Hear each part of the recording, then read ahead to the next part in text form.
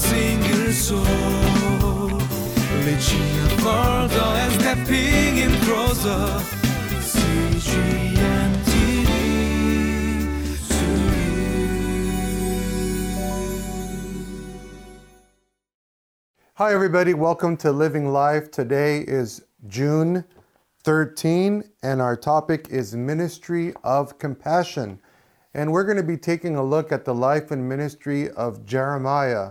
He is known as the prophet of tears or the weeping prophet. And the key word for us today is compassion. Jeremiah had compassion for the people of God. He had compassion for what they were going through. And you know, that word compassion, it doesn't mean to feel sorry for somebody. It doesn't mean to have pity for somebody. Compassion means that you feel what other people are going through. It's a lot like the word sympathy or even empathy. And, in this story today, we're going to see how Jeremiah walked among the people and what they were going through, and he felt their pain.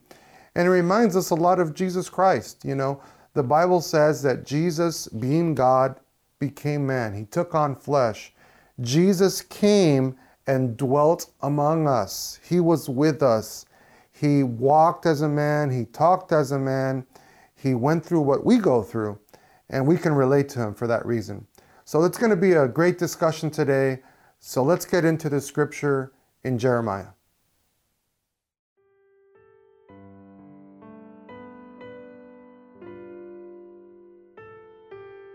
Jeremiah chapter 14, verses 13 through 22. But I said, Alas, sovereign Lord, the prophets keep telling them, you will not see the sword or suffer famine. Indeed, I will give you lasting peace in this place.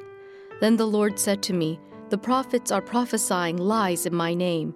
I have not sent them or appointed them or spoken to them.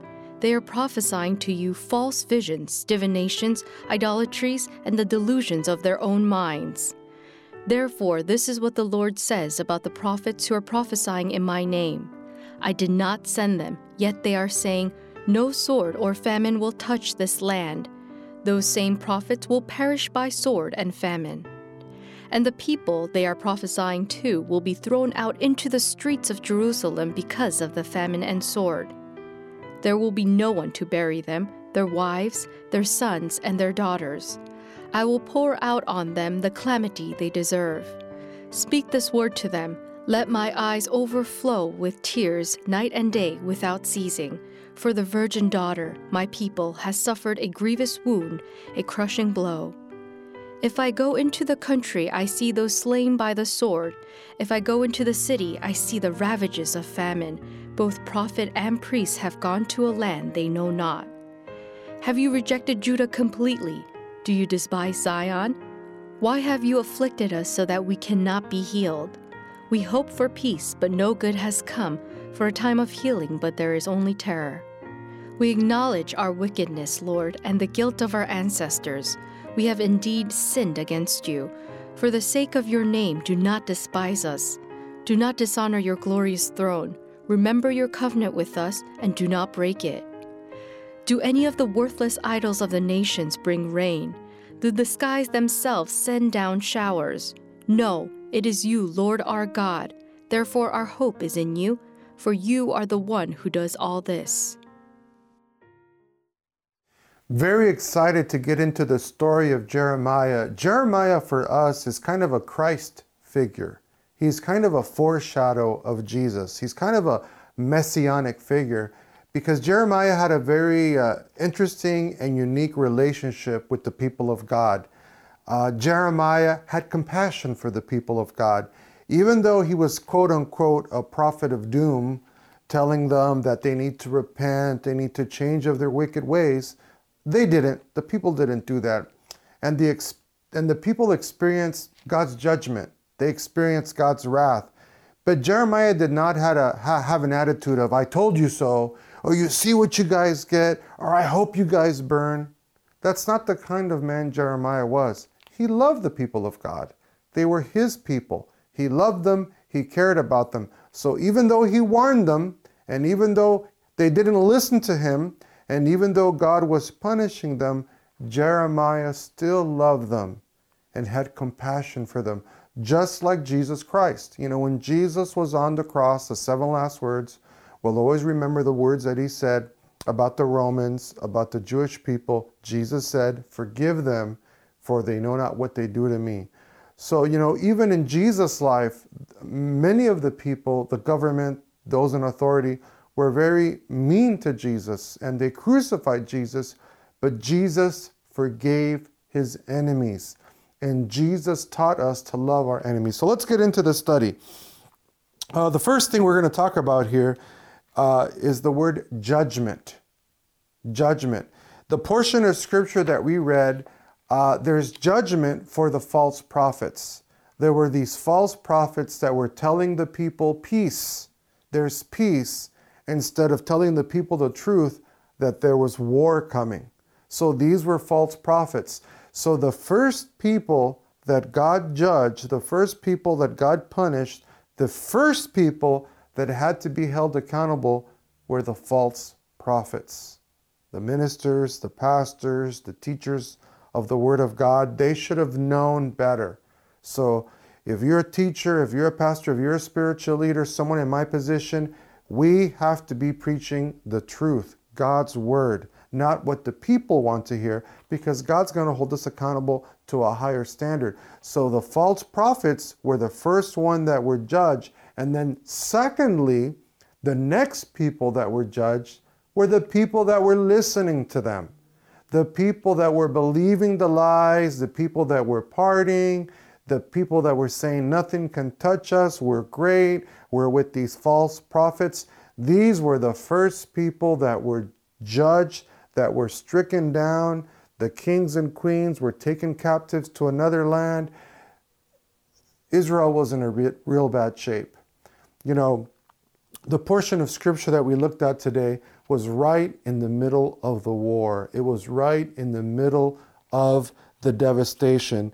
And that's where Jeremiah demonstrates his compassion. So the word we're looking at is the word intercession. Okay?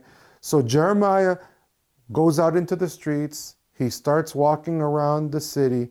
And this is what Jeremiah sees. The bodies are starting to pile up. He sees the death. He sees the devastation. I mean, this is bad. This is war. This is like Saving Private Ryan. This is violent. It's a tragedy. And he sees the misery. He sees the pain. He sees the suffering. It's the ministry of compassion of Jeremiah. So what Jeremiah begins to do is he begins to intercede. He begins to pray for the people. He begins to say to God, "We repent. We are sorry, God. We turned away from you. We worshiped other gods. They don't give us rain. There was famine. The people were dying of hunger. It was such a terrible time." And Jeremiah was seeing the devastation, and he began to pray and get on his knees and ask the Lord, "Forgive us, forgive the people, forgive our sins." So this actually is a really good lesson for you and me, that we need to take that role in our society today. We need to intercede for our society. We see Las Vegas and Hollywood and New Orleans. We see all kinds of sin going on in our city. What are you doing about it? What am I doing about it? You know what we should do about it? We should pray. We should intercede. We should have compassion for the people that are lost and dying in their sin. And then the last thing that I want to touch on this discussion is the word covenant. The word covenant. Jeremiah does a very important thing. He reminds God about the covenant that he made with the people of God. Jeremiah brings up this covenant that God made with Abraham and Jacob and Isaac and David, this covenant that he made with Moses and the people in the desert, that they would always be his people, that they were the chosen people, that he would not destroy them, that he would preserve them. So Jeremiah was standing on God's promise. He was standing on God's word. So no matter what's going on in our world today, no matter what's going on in your life, no matter what you've done, no matter where you've been, we can stand on God's promise to us, on his covenant that he loves us, that he sent his son to die for us, to forgive us our sins. No matter what we've done, even though we failed God, God will not fail us. He will not fail His promise. So let's close.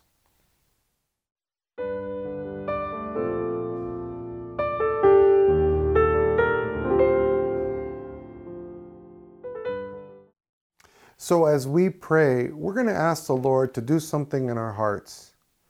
We remember the example of Jeremiah, that even though the people were in sin and they didn't listen to him and they were being punished, he had compassion for them. So many times you and I, we get angry. We get angry at the world. We get disappointed with the world. People even in our own family, our community, maybe even our church. People that have rejected God, they make fun of God, they're living lifestyles that we don't agree with. We get angry with them. But what did Jeremiah show us? That we need to have compassion for the lost. We need to love them and we need to pray for them. So let's ask the Lord to change our hearts, to turn us into intercessors so we can go out there and be prophets like Jeremiah and have the ministry of compassion. So let's pray. Heavenly Father God, we ask for a miracle in our hearts. We want to be like Jesus and we want to be like Jeremiah.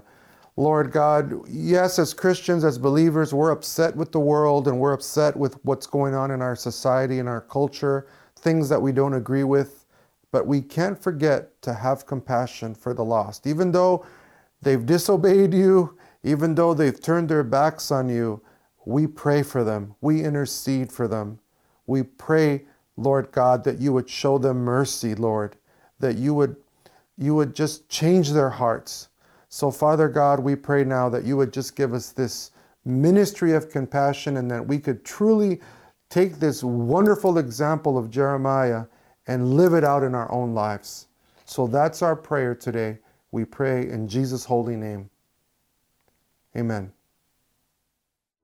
For a single soul, reaching further and stepping in closer. CG